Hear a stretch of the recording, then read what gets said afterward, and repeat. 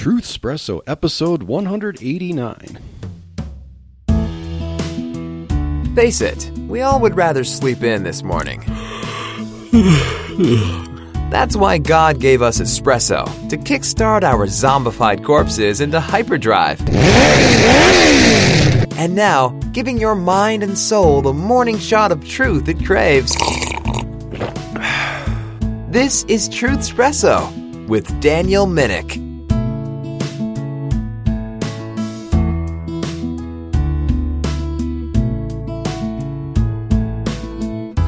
Hey there, friends, family, foes, and lurkers alike. I wish there's a word that meant lurkers that started with an F, because that would be really cool.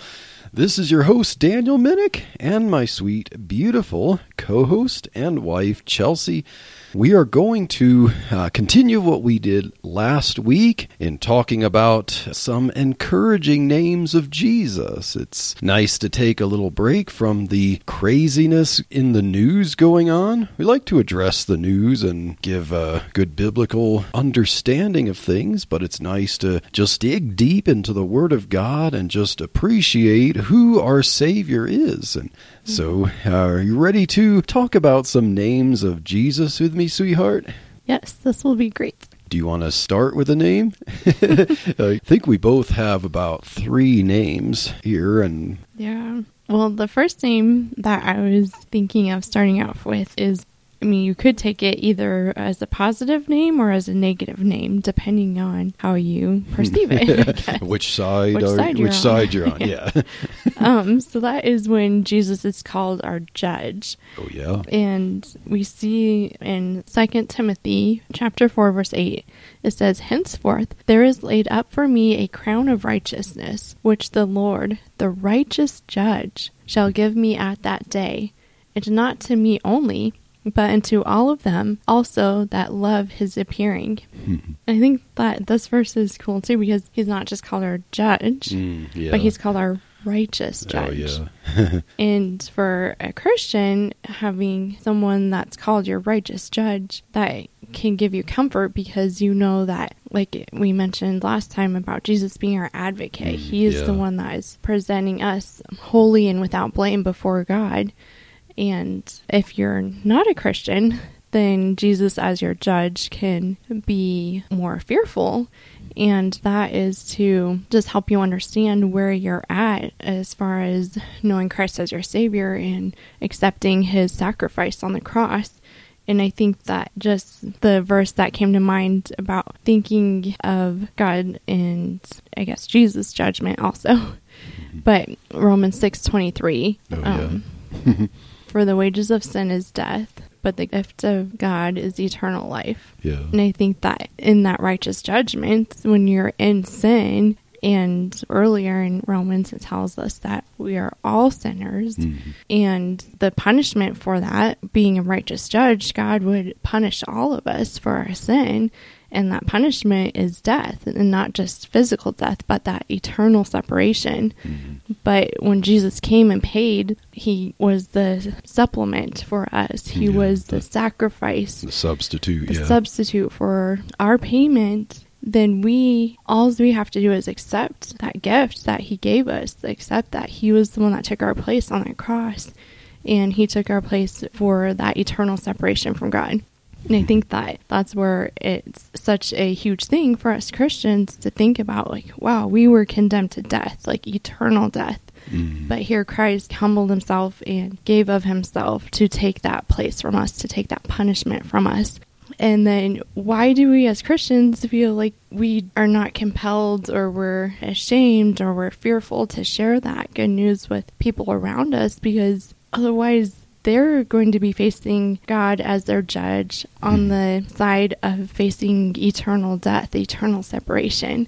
And I think that, again, like, this name was just really cool and powerful, but also it can be an encouragement, but a challenge. And so that was the first name I thought of. Yeah, because it's interesting based on what side you're on as to whether you appreciate a righteous judge or not, because it definitely seems like in this world where there's so much confusion, so much understanding of things is just nothing but systems and power struggles. And basically, people seem to have this moral idea that morality is just whether what they think, the team that they're on, the ideas that they have, should be able to get the power and beat the others. And sometimes it's like, they'll look at, this person got, partial treatment, but it advantages my side, so rub hands together. That's the way things work. And if the same thing for the same reason happened to someone on my team, then I would be outraged and saying it's immoral. Like people who don't hold to an absolute standard of justice have much to fear and detest about a righteous judge, the ultimate. As Abraham says, the judge of all the earth. Shall not the judge of all the earth do right? And, it reminds me of Peter when he says, of a truth, I perceive that God is no respecter of persons, but the one who does righteousness and so on, like, okay, there is one truth, and we can know that truth, and if you believe the gospel and you're a child of God, you can look at God as your righteous judge and shout, yes. But if you're the world and you consider God the enemy or the absolute truth of God the enemy, then it's like you don't want justice, you want some kind of loophole. Yeah, I think that's pretty cool.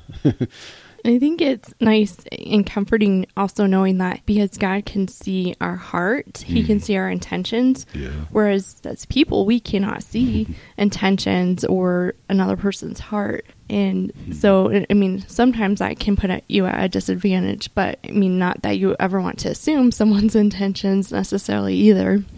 I just think that, I know this doesn't really have to do with judging right, but it just kind of popped in my head too.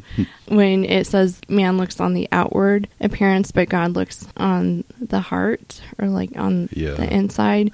I just think of okay, it's easy for us to judge people based on just what we see because that's pretty much all we can do. But God, He sees at a deeper level, and that's what helps Him be able to execute that righteous judgment. Yeah. So and I think that can be kind of comforting because sometimes you're like, I didn't mean to say that way. And it's like, okay, thank you, God, that you could see my heart in that because I think that it can be the challenging part as well. God knows that you meant right in that situation, even if someone didn't understand it. Yeah. You mentioned the knowing the hearts, and I didn't write these down, but I know it was in Ecclesiastes 12, right at the end of Ecclesiastes, where the preacher, Solomon there, says that, for God shall bring, into judgment, every man's work, whether it's secret or not, something like that.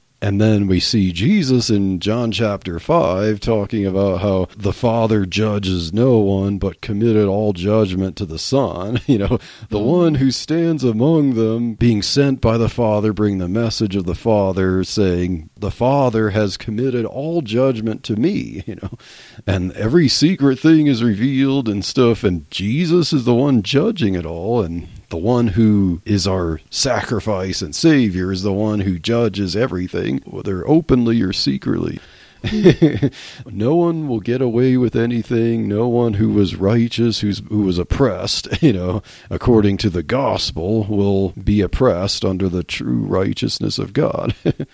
And that's definitely comforting for those who love the truth. So what name did you want to bring up first? Okay, so the first name that I have in my notes here is Word of God. Nice. And this one is one of those multifaceted ones. So I have several verses about this that shows that. Just like the last episode I mentioned, the Lamb was multifaceted. And so the Word of God seems to communicate of Jesus. This is how God reveals the divine plan and message to us. So look to Jesus. This is how God has revealed Himself. This is the Word of God. And so, yeah, we know in John 1:1, where we have, in the beginning was the Word, and the Word was with God, and the Word was God, showing that Jesus is divine there as being the Word of God. Also, verse 3, all things were made by him, and without him was not anything made that was made. So just as God says, let there be light, the same Word of God that creates things. Well, Jesus is the Word of God, and Jesus is the Creator, as we see in Colossians 1:16. But yet, John 1:14, now it says, and the Word was made flesh, and dwelt among us, and we beheld his glory, the glory as of the only begotten of the Father, full of grace and truth. So the Word has the power to create, and Jesus is that Word, and Jesus created. But now we see the Word becoming flesh and dwelling among us in the man Jesus Christ, the God-man there. John also wrote in 1 John 1:1, that which was from the beginning, which we have heard, which we have seen with our eyes, which we have looked upon, and our hands have handled of the Word of life. So it's like the very Word of God that we actually saw and touched. That's a nice way to marvel at the opening of a letter that you're writing to people saying, I was one of those who saw and touched the living Word of God. So the Word creates, the Word becomes flesh. Hebrews 11:3 says, through faith we understand that the worlds were framed by the Word of God. And then the final verse this is really cool. The final place where you see the Word of God mentioned. Revelation has a lot of cool stuff about Jesus. So Revelation 19:13, referring to Jesus, it says, and he was clothed with a vesture dipped in blood, and his name is called the Word of God. That's kind of like, pretty interesting. Like, okay, so somehow the Word of God has something to do with wearing some clothing that's covered in blood. Like, okay, so yeah, the Word of God creates, the Word of God is manifested in the flesh, and the Word of God both is a sacrifice and can make war at the end of time and and make all things new. So yeah, I think that's pretty cool, where the Word of God, Jesus as the living incarnate Word of God, the second person of the Trinity, reveals to us, God's very Word. Those are cool passages, because those are, I think, some of those passages where you can easily just glance over them, but just to think of the depth of what that's actually telling us. Like, okay, the Word became flesh. Like, he poured out of himself. Like, he was humbled and became flesh, and like you said, dwelt among us. And he did that because he loved us so much. And I think that can be really powerful to think about some of these names too, and just reflect on it a little bit more. Yeah. What about when the Bible talks about the living Word? Is what I'm thinking of. Is that different? And of course, some passages, when it's referring to the Word of God, it will be the recorded Word of God, like, the Scriptures or the promise of God. The grass withers, the flower fades away, but the Word of God endures forever. And this is the Word which by the gospel is preached unto you. And the Word of God in Hebrews, the Word of God is quick or alive and powerful, sharper than any two-edged sword, So the recorded Word of God, what we recognize God speaking, theopneustos, how we determine truth, search the Scriptures, for they testify of me, that you think, they have eternal life. Even as Paul told Timothy, the Scriptures that you have, salvation is in there, I think it's kind of cool to think of, like you said, the different aspects of that term. Yeah. And, okay, we can see God evidenced through creation because he's the creator. We can see God, people physically saw him because he became flesh. Yeah. And we can read and know who God is through his written word. Yeah. And, ultimately we'll see him as the king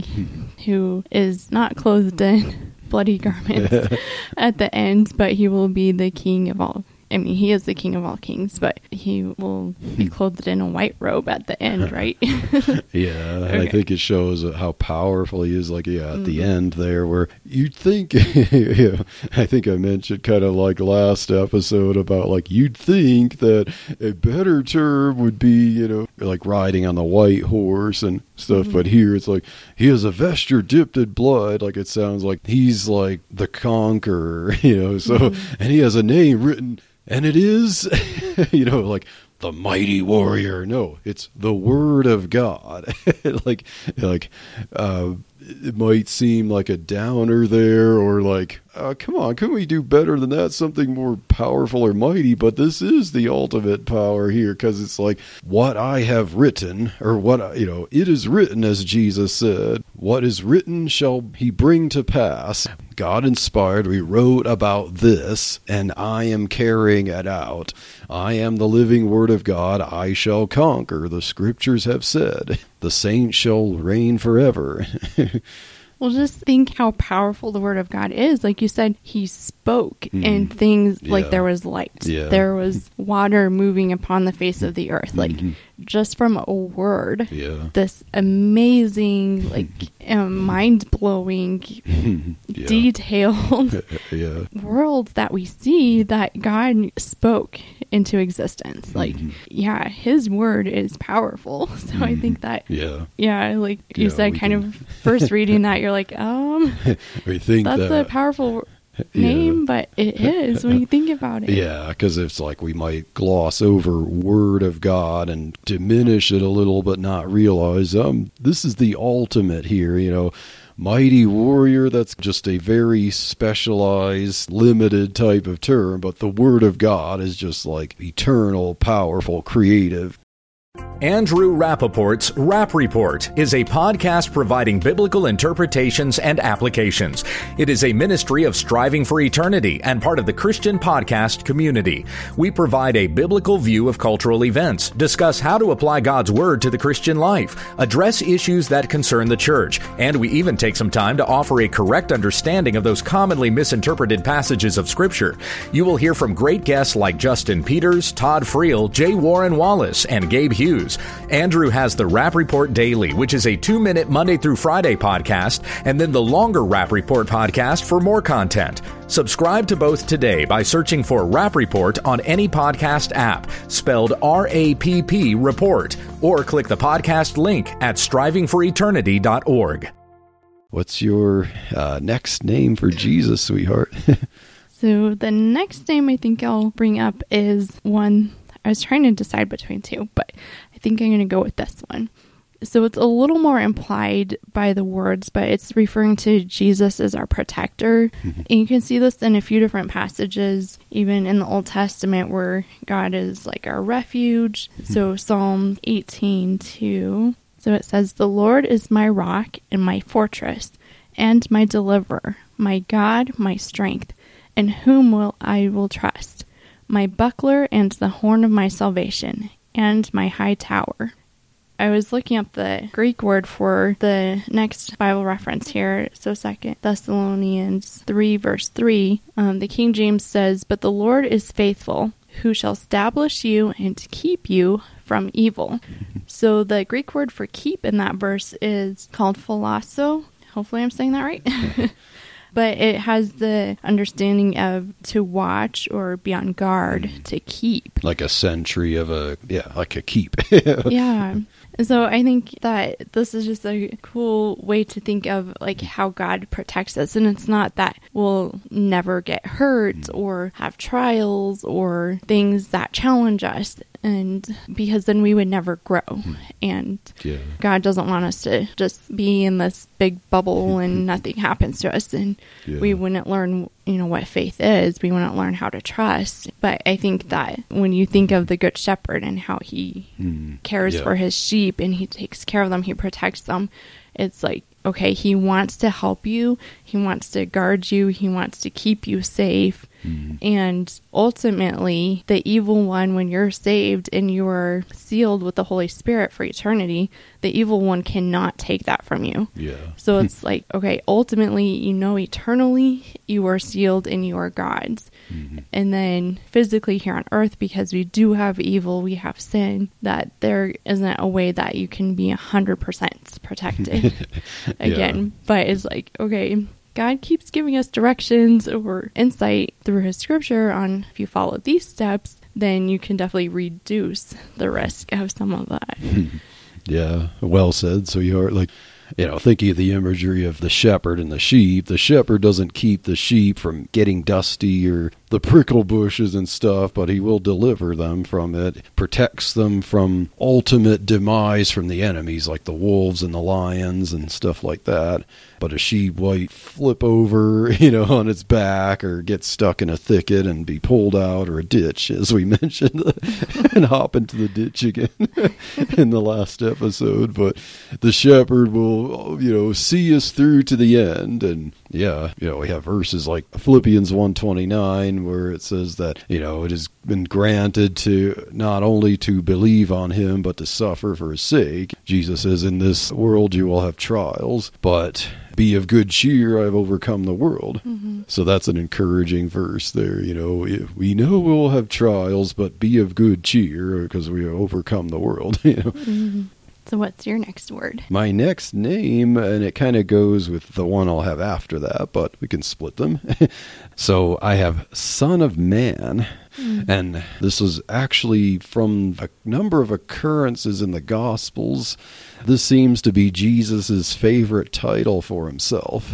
If he refers to himself as something other than by the name Jesus or something, he refers to himself as the Son of Man. And so I have some passages here, so we'll figure out, what does this really mean for Jesus in particular to be called the Son of Man? So Ezekiel was called Son of Man because he was God's prophet, Son of Man. This is like a passage that I kind of chuckle at as a kid when I read it, like, Son of Man, eat that thou findest, eat this roll, and go speak it to the house of Israel, and so I opened my mouth, and he caused me to eat that roll, the idea of eating a scroll and stuff like that. But Ezekiel's called Son of Man. So this title of Son of Man, obviously, if you're a child of a human, you're a human, you're the Son of Man, but it's not just that. It's kind of a reference to the fact that someone is human, but he's among humans and he's unique as a human. And so Ezekiel was unique because he was God's prophet at the time. So he's a son of man at the time. He's among the people, but he's the unique one. So then Jesus refers to himself as the Son of Man a lot. So Luke 19:10, it says, "For the Son of Man is come to seek and to save that which is lost." And so he's a unique person who has come, and he's going to save people who are lost. Your typical child of a human living among them is not going to seek and save the lost like Jesus would as the Son of Man. Matthew 12:8, Jesus says, "For the Son of Man is Lord even of the Sabbath day." And that's a pretty interesting. So why is someone who's referred to by a title Son of Man, what gives man the right to be Lord of the Sabbath? Because we know that God rested on the seventh day, God who created, and then he gave Sabbath to man to keep. But Jesus, referring to himself as the Son of Man, says, by virtue of being the Son of Man, he's Lord even of the Sabbath day, a creation ordinance there. Now, this is where it's going to get really interesting with the term Son of Man, because we have in Daniel chapter 7, which seems to be like Daniel has visions, and we learn about this figure who's called the Son of Man. So Daniel 7, verses 13 through 14, and then verse 27, he says, I saw in the night visions, and behold, one like the Son of Man came with the clouds of heaven, and came to the Ancient of Days, was referring to God, the Father, and they brought him near before him. And there was given him dominion and glory and a kingdom, that all people, nations, and languages should serve him. His dominion is an everlasting dominion which shall not pass away, and his kingdom that which shall not be destroyed.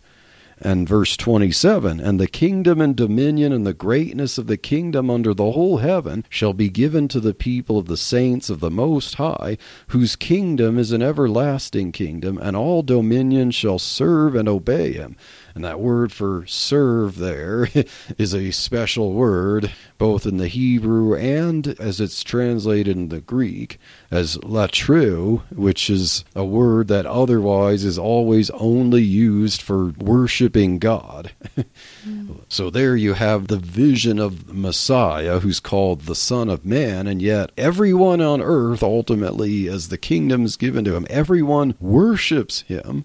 And then you have in the Gospels where Jesus is on trial, and in Mark 14, 62 through 64, Jesus says, referring to who he is, he says, I am, and ye shall see the Son of Man sitting on the right hand of power and coming in the clouds of heaven. Then the high priest rent his clothes and said, What need we any further witnesses? You have heard the blasphemy. What think ye? And they all condemned him to be guilty of death.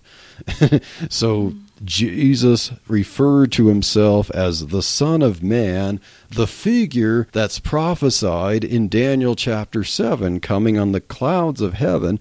And the Jews there, the chief priest, got quite angry with that. He considered that blasphemy. And blasphemy is to appropriate to something other than God what belongs only to God. So it seems like this title of Son of Man is also a divine title. And so while Son of Man technically refers to someone who's human, it's referring to someone, in this case, someone who's human but also divine. The human who is also divine.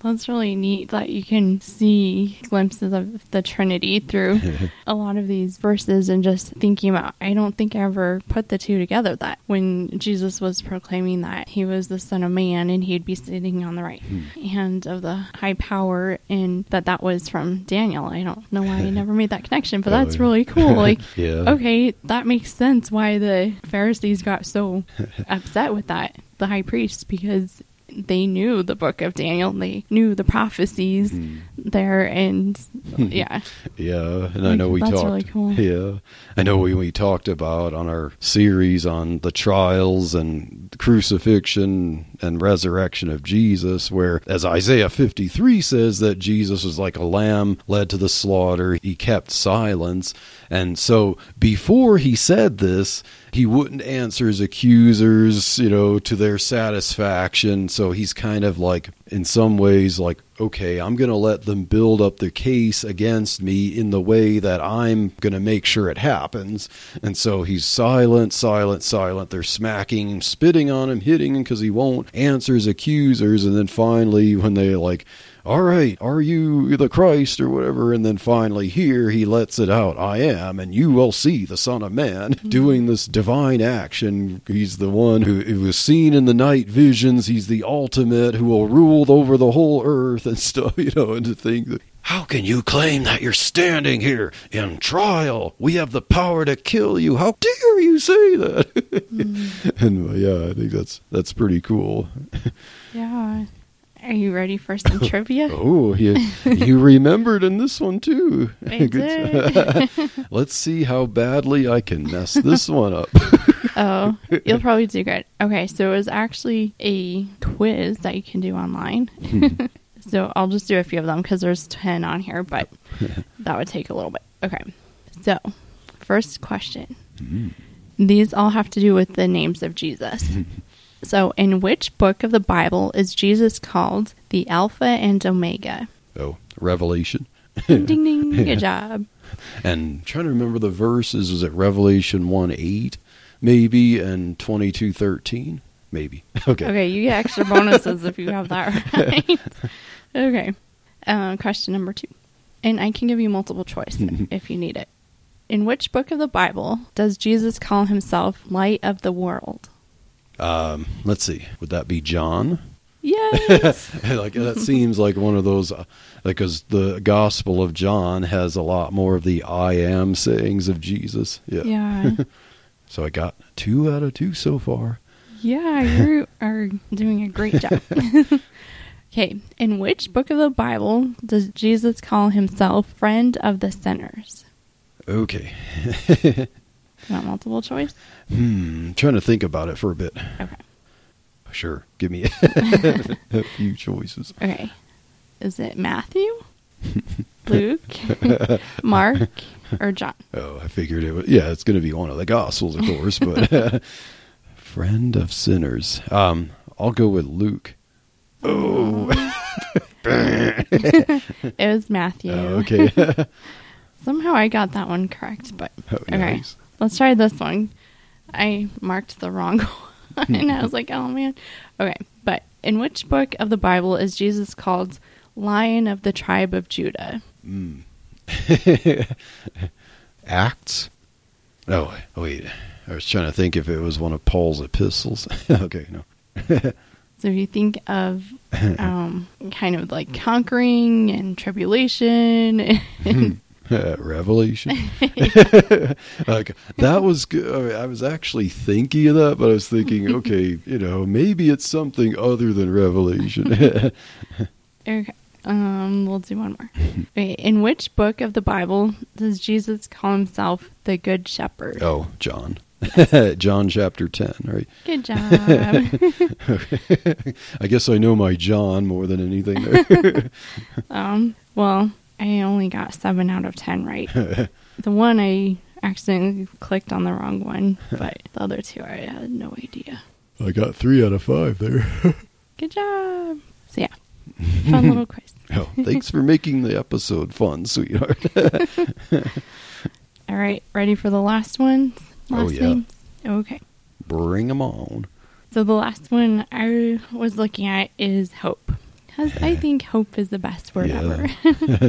And specifically in 1 Timothy 1 verse 1, it says, Paul, an apostle of Jesus Christ, by the commandment of God our Savior, and Lord Jesus Christ, which is our hope. Yeah. And I just love that Jesus is called our hope. And I mean, just kind of what we've been talking about during this episode too, is that he's our hope because he brought salvation to us. He's our hope because he protects us. Yeah. He's our hope because we know he is true and he is just. And yeah. I don't know, I think hope kind of seems like the pinnacle of who he is, and brings just like peace in your heart as a Christian and comfort when you're going through things. Oh, yeah. So I just think that hope is a great word to think of. Yeah, I was thinking about, of course, the Apostle Paul who wrote that to Timothy, whom he calls his son, and, kind of like someone who's going to carry on the message that he taught him, when he was younger. And I know Paul wrote this during his 2 years and basically imprisoned in Rome there, and think about all that Paul went through on the mission field. There's missionary journeys, and where he talks in 2 Corinthians about all the things that he endured for the sake of the ministry. So like it kind of recaps his life there, just to think of the word hope there, Christ being our hope, because like if Jesus wasn't Paul's hope, there would be no reason for him to do all that he did, just to endure, get on a ship, suffer shipwreck, just go to all these areas. He was originally a wealthy member of the, inner circle of the Pharisees there. He had a lot to lose, but he says he counts it as dung that he might win Christ. It's like if he didn't realize that, as he mentions, the resurrection in 1 Corinthians 15, everything about Christ, because when all is said and done, Christ is whom he will get to meet when he dies. He's between a rock and a hard place, to be with those people or to depart and be with Christ. And so all of that, all that he went through, Christ is his hope, I think another passage that is really amazing about Jesus as our hope is Romans 8:24. And it says, "For we are saved by hope, but hope that is seen is not hope. For what a man seeth, why doth he yet hope for?" So I think it's cool that, we're saved by hope. Yeah. Jesus is our hope. And I mean, that makes sense because we're saved by Jesus Christ.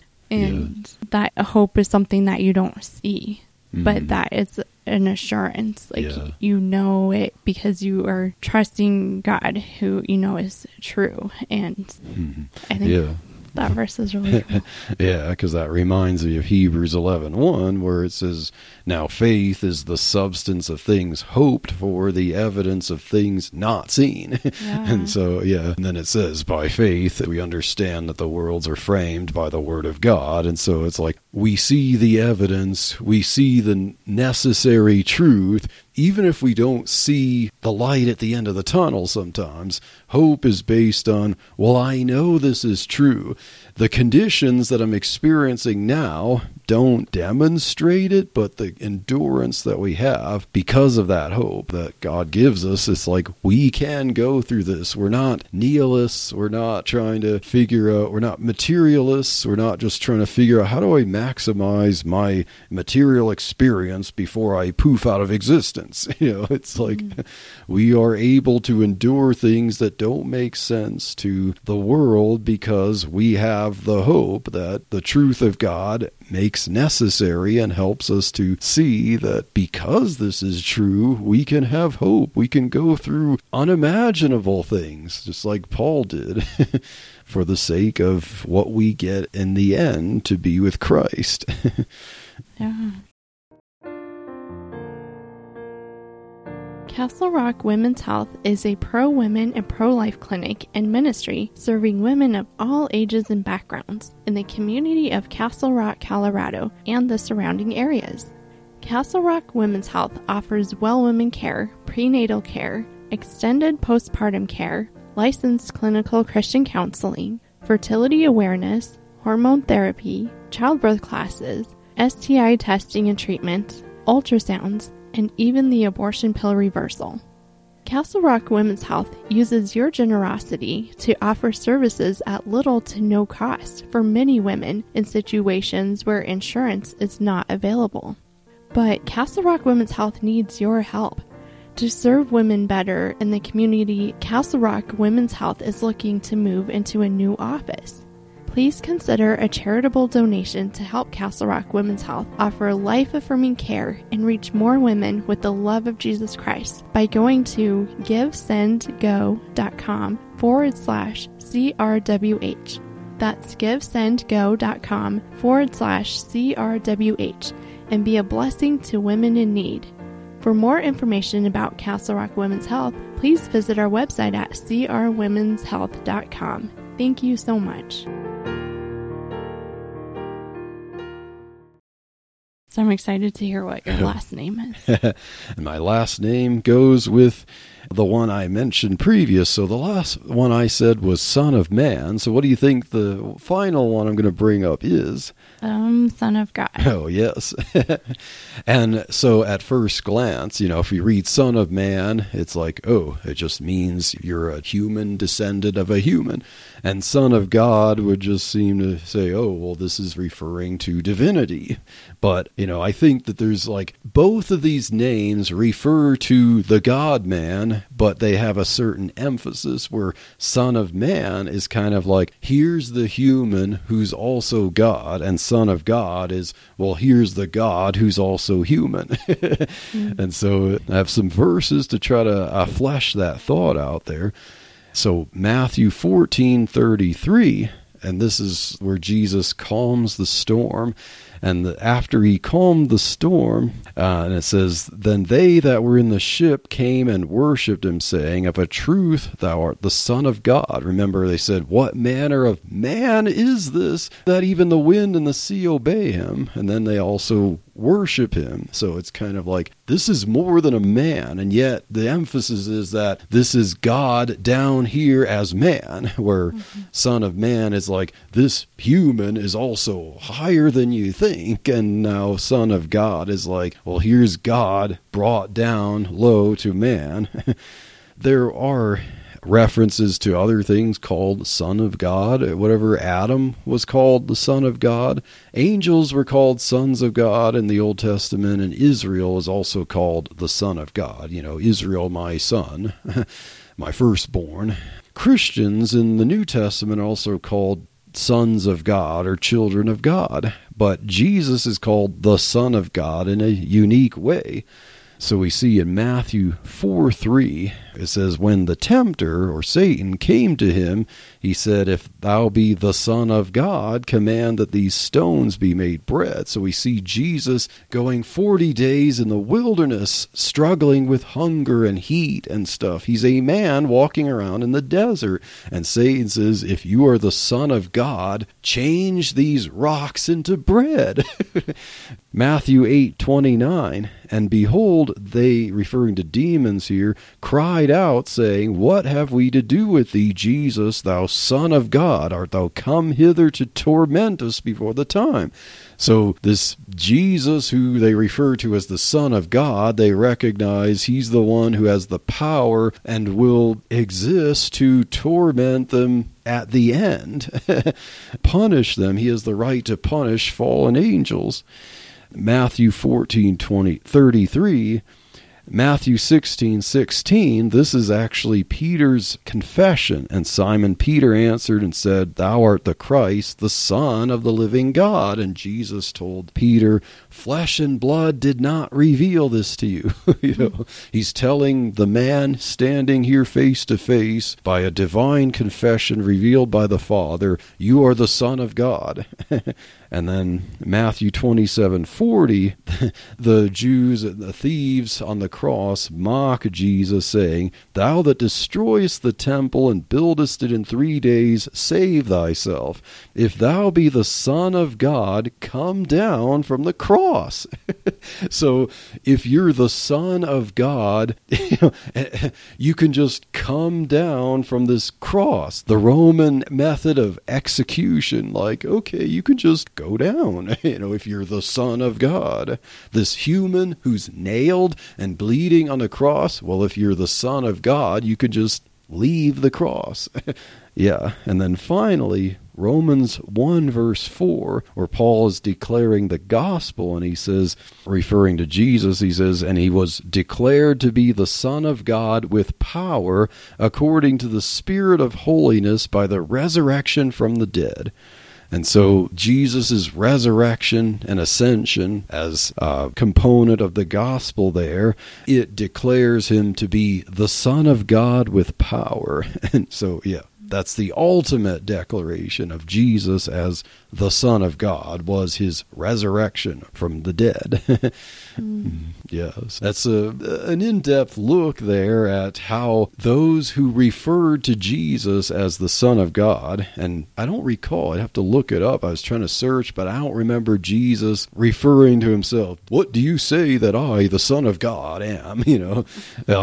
Is mostly something that someone else would refer to Jesus. Jesus would often refer to himself as the Son of Man, God come down here as a man, to live among you and be the divine figure. But then Son of God is like, well, here's this human who's also divine. And yeah, so Jesus' works and words ultimately testified, and there were people, demons, disciples, Jews, thieves, that ultimately, even the centurion, truly this man was the Son of God when the earthquake happened there. Yeah, they recognize that this is no ordinary man. He's divine. He is unique. Yeah, thanks for bringing those names up. I think that is a good combination of looking at it. And I liked how you talked about the differences between them, like how you're looking at it. The Son of Man, you think more of the humanly side of it. And then the Son of God, you look at the Godhead side of it and how he is both. And I think that's really powerful to see that in those verses there and just think about that. I'm glad you like those names, sweetheart. And thank you for bringing up the names and that you brought, sweetheart. It's a good discussion. Hope, Protector, and Son of Man, Son of God, Word of God, and Judge. And Judge, yeah. All good names and descriptions of Jesus. So, yeah, Jesus is, we said before, he's a lot of things. And that's what makes him so special and gives us comfort. He's not just one thing. He's everything that we need him to be. And we hope that this episode was once again an encouragement to you. If this is the first episode of Truth Espresso that you tune into, part 2 of a 2-part series, well, we encourage you to listen to part 1 from last week and also listen to more, discover more episodes of Truth Espresso. We mentioned some that we talked about, a series on Jesus' trials and crucifixion, resurrection that we know would be a blessing to you. Yeah, just binge listen to Truth Espresso and stay tuned and subscribe. Give us a good rating on your favorite podcast player if it takes ratings too. And stay tuned for the next episode of Truth Espresso, and God bless.